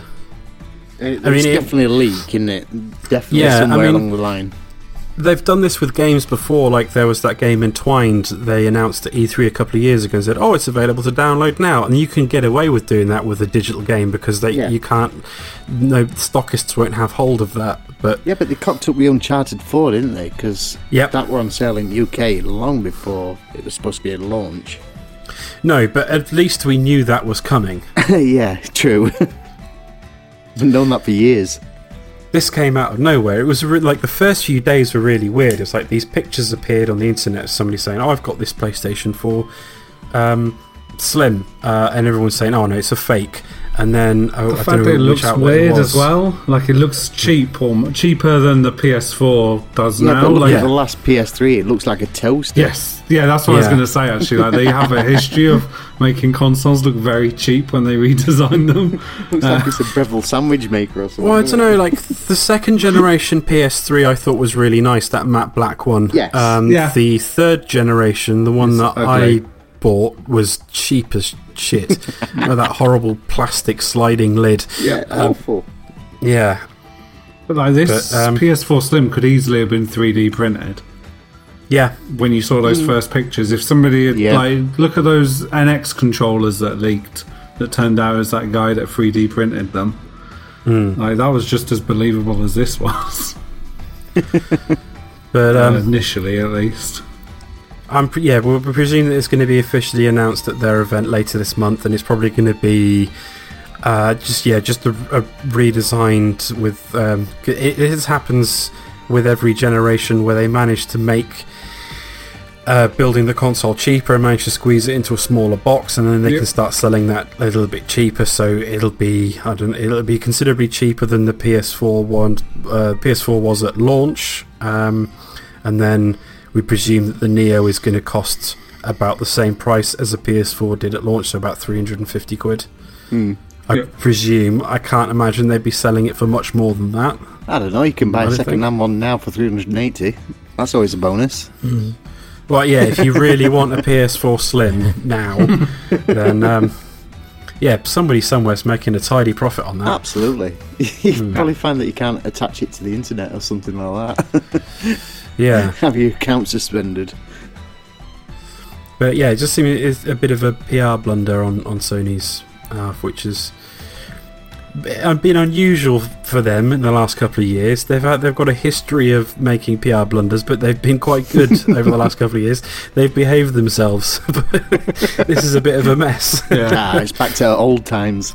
This, and of course, coming on the back of the fact that the US and Canada are getting what we had a year or so ago, $10 per year increase in the cost of PS Plus. Without them actually explaining what the increase is for. Changing market conditions, changing market conditions is their answer. That doesn't tell you anything at all. We want to make more money. I blame Brexit. Yeah, it's Brexit's fault, for sure. Thanks, Farage. I'm hoping that's because they're going to improve either the quality. Well, they've introduced 2-stage authentication finally for security, but I'm hoping that it's either going to mean that there'll be fewer there'll be less downtime for PS Plus for the PlayStation Network even, or that the quality of games available on PS Plus is going to increase slightly, but we don't know because they haven't said. Nothing will change. No, nothing at all. Is my opinion.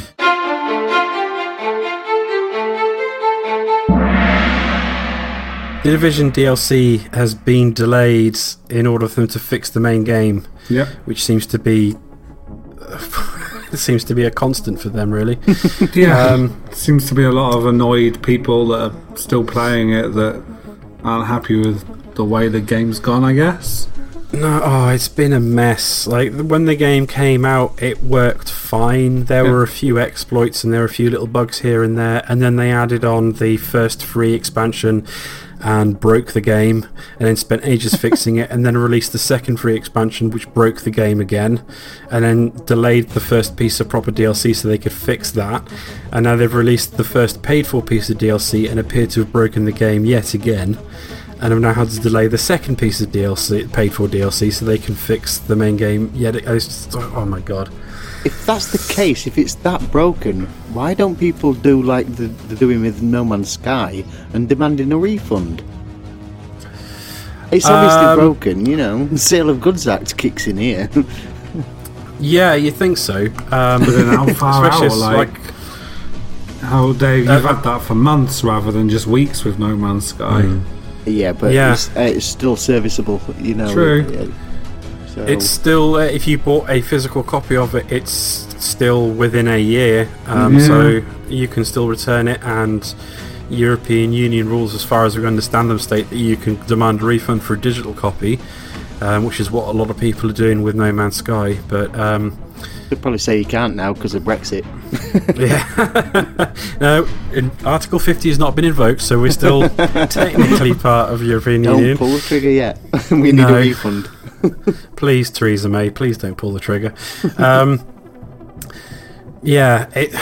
game just is a mess. I had a lot of fun playing when it first came out, and then the fun died away very rapidly when they started bringing out the free expansions, and to the point where I uninstalled the game ages ago.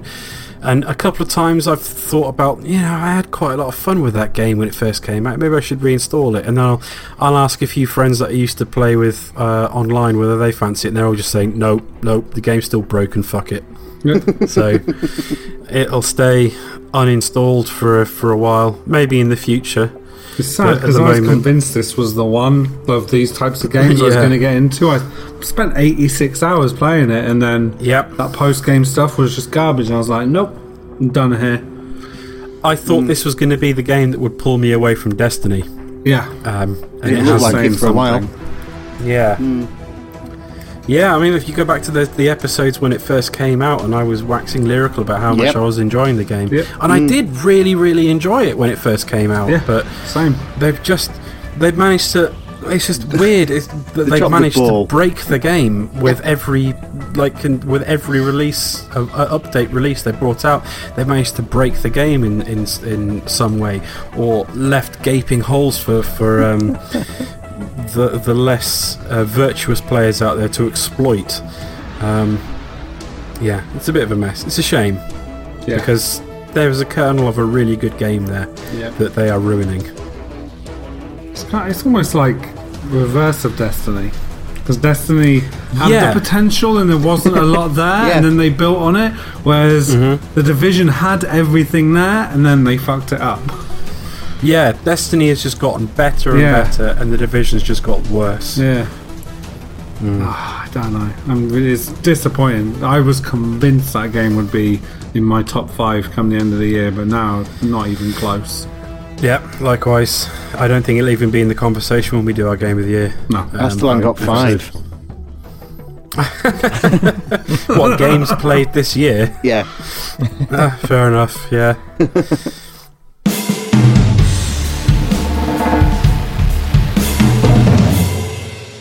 So, next story is that Battlefield 4 has gotten a major overhaul 4 years after it came out. No, 3 years after it came out. It came out in 2013.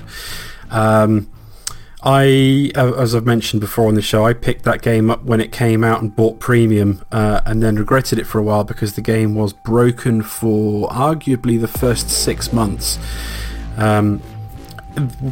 It was rushed out, and given the nature of what Battlefield 4 is like on multiplayer, where you've got 64 players on a map and destructible environments and vehicles and all this crazy stuff going on, the servers just couldn't handle it for the first 6 months or so. And then even after they fixed it, there were real problems with joining up with friends. Quite often you join a squad with your mates, jump into a game, and for some reason the game would decide that no, you're not going to be in a squad with your friends, and actually you're going to be on the other side, which is good fun. So finally, nearly 3 years after the game's come out, they've given it a bit of an overhaul and fixed the squad system, so that you can actually join games with your friends. I'm presuming that means that if your friends are online already and the team is full, it won't force you to play on the other side. You'll just be spectating until there's a spot free on that team for you to jump in. But yeah, it was I haven't experienced it myself, but from what I'm reading here on Eurogamer, it's much needed changes to actually make playing with your friends, which is the whole point in having Battlefield in the first place, make it actually work, which is nice. But yeah, Battlefield is an interesting series. I'm not picking up Battlefield 1 at launch, despite how excited I am for it, because I know it will be broken. Are we to assume it's par for the course now? They'll take these ideas to Battlefield 1, and hopefully Battlefield 1 won't be starting from point 0 again? Or is it going to be just as janky and broken and not use any of this new UI stuff? I don't know. The new UI stuff is weird. It's like Battlefield. They've rolled Battlefield 4 and Battlefield 1 into one, so that Battlefields 4 and, at least on PC, Battlefield 4 and Battlefield 1 will launch from the same UI. Yeah. Like, you load it up and you'll have the options for selecting 4 or 1. Okay. It's different. Yeah, but it's, despite the fact that they've had 3 years a 3 year gap between Battlefield 4 coming out and the new Battlefield coming out, I'm still expecting the servers to have massive problems and there to be horrendous lag and getting dropped from games or kicked to the dashboard for ages after it comes out. It's just, they didn't have this problem with Battlefront, because Battlefront is a much simpler game, and even Battlefield Hardline is a simpler game. Yeah. Than a full Battlefield game is. So I'm fully expecting when Battlefield 1 comes out that it's still going to be a mess. So the moral of the story then is, don't buy it on day one. Wait 6 months until everybody's got pissed off and sold their copy in, so you can pick it up for about a tenner. Yeah. And that's when the game's fixed anyway, so you're actually getting a better experience for about a quarter of the price. Yeah, I mean, I paid 80 quid for Battlefield 4 and Battlefield Premium when it first came out. But the 80 quid now looks cheap, because if you want to get Battlefield 1 and the Battlefield Premium Season Pass together, it's, I don't know how much it is in other territories, but it's £104. That's a kidney. That is a lot of money for a game. Yeah. So I'll be skipping that one at launch. I'll pick it up after Christmas at some point when they've fixed it.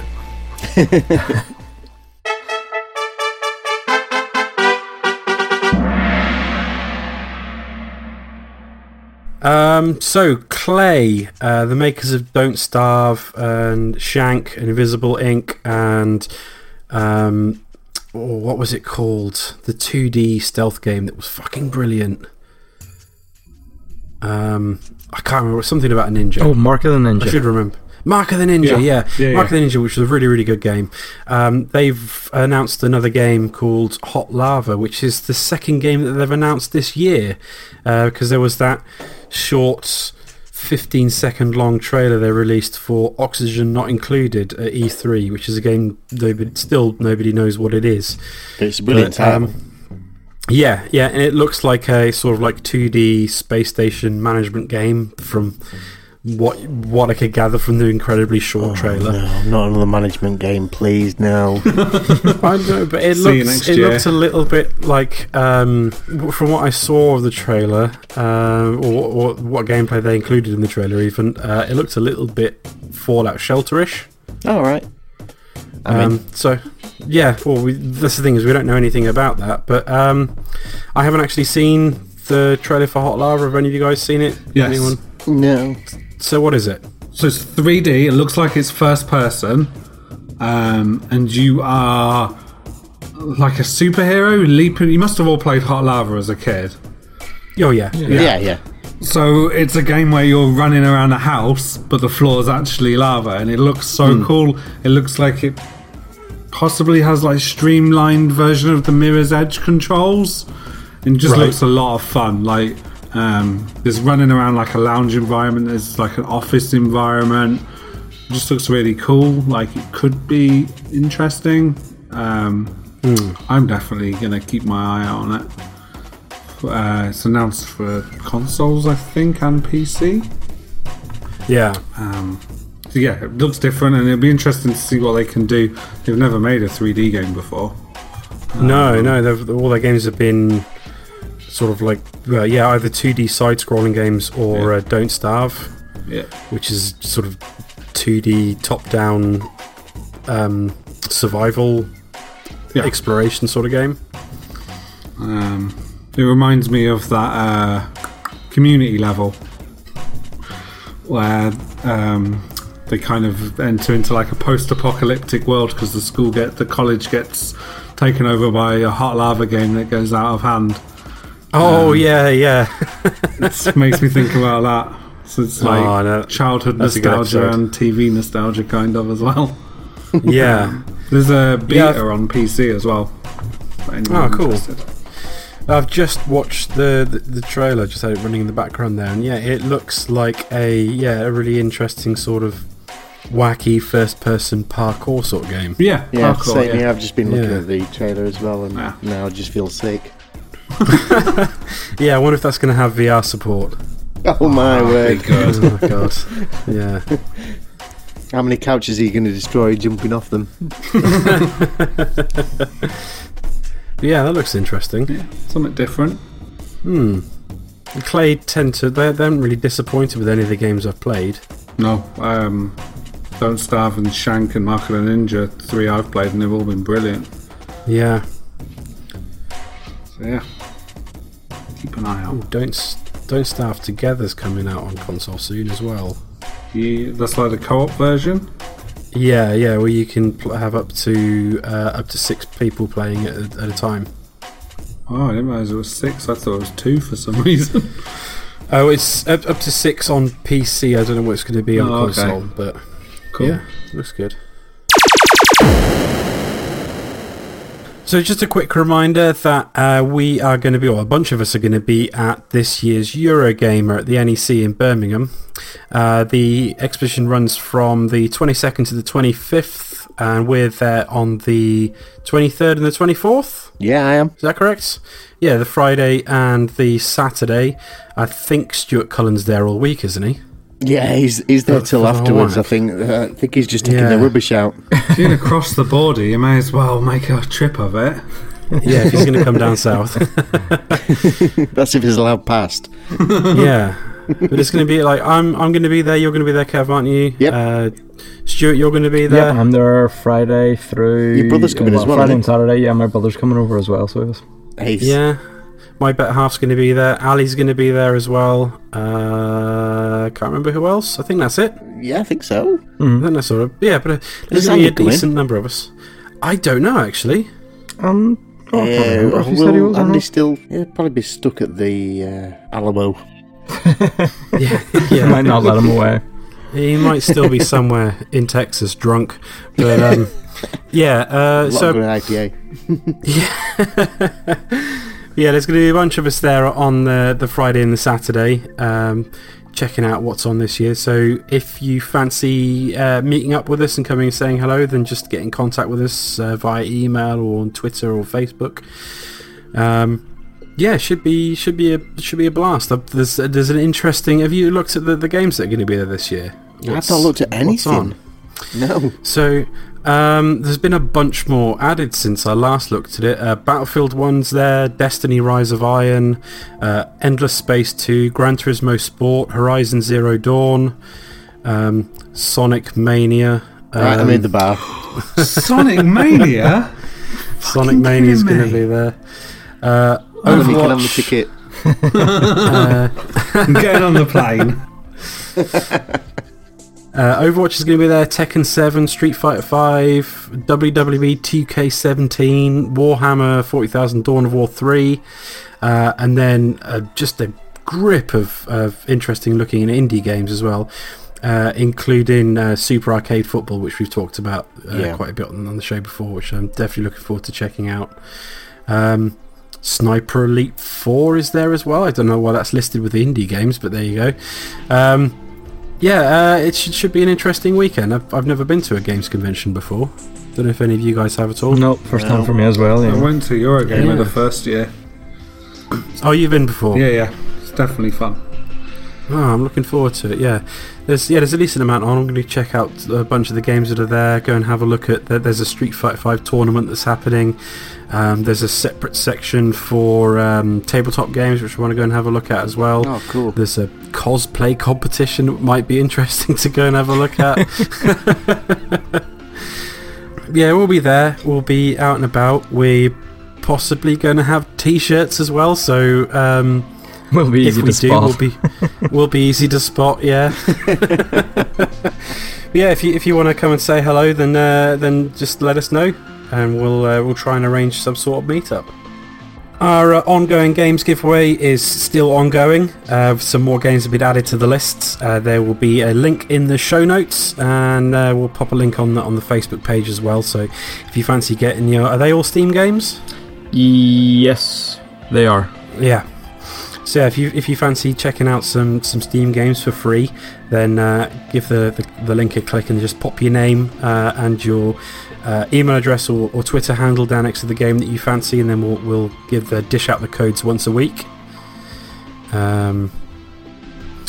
A quick reminder that our next playlist episode is Sonic 1 and Sonic 2, is that correct? And 3. Sonics 1, 2 and 3, you poor people. So glad I'm not going to be on that episode.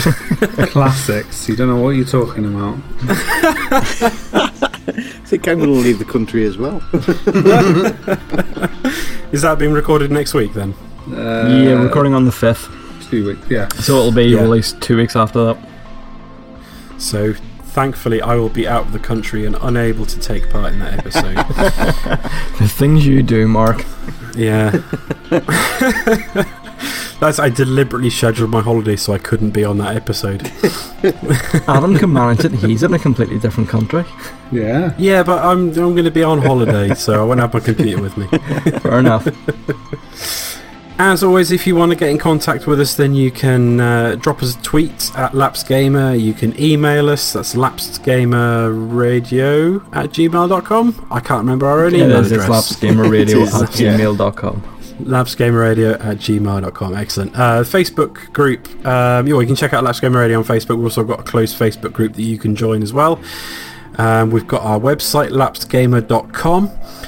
You can find episodes of this podcast to download at lapsedgamerradio.podbean.com, or you can find it via iTunes. And if you didn't find it via one of those two means, then please let us know where you did find it. Run the back of pre-mark. Yeah, they're on the back of Primark, along with the last Pokemon. Yeah, if you do download the podcast via iTunes, then please be so kind as to leave us a review. You can check out our videos over at the Lapsed Gamer Radio YouTube channel. I've got put up the first 2 episodes of my No Man's Sky Diary series. I'm probably not going to upload another episode for a little while because I'm going on holiday, but I will continue with that. Despite the fact the internet hates that game, I'm still enjoying it. And there's the Stuart's unboxing video of his shiny new Steam controller, and Adam, you put up a video of you attempting the latest... The Elusive Target, trying and failing. Yep. I understand. If you want a good laugh, watch me endlessly preparing and then fucking it up.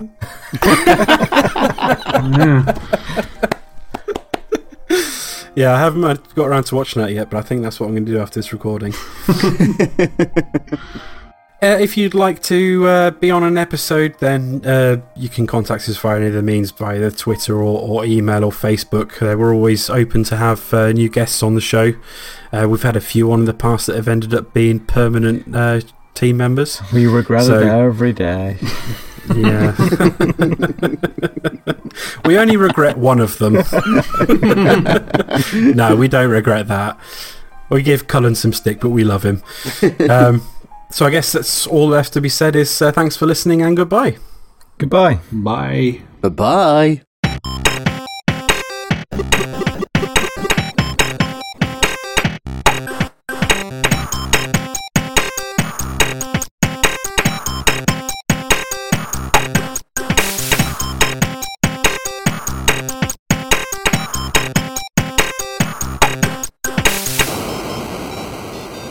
Lapsed Gamer Radio. Can you hear me? Can anyone hear me? Can you not hear me? Fuck! Shit the bed.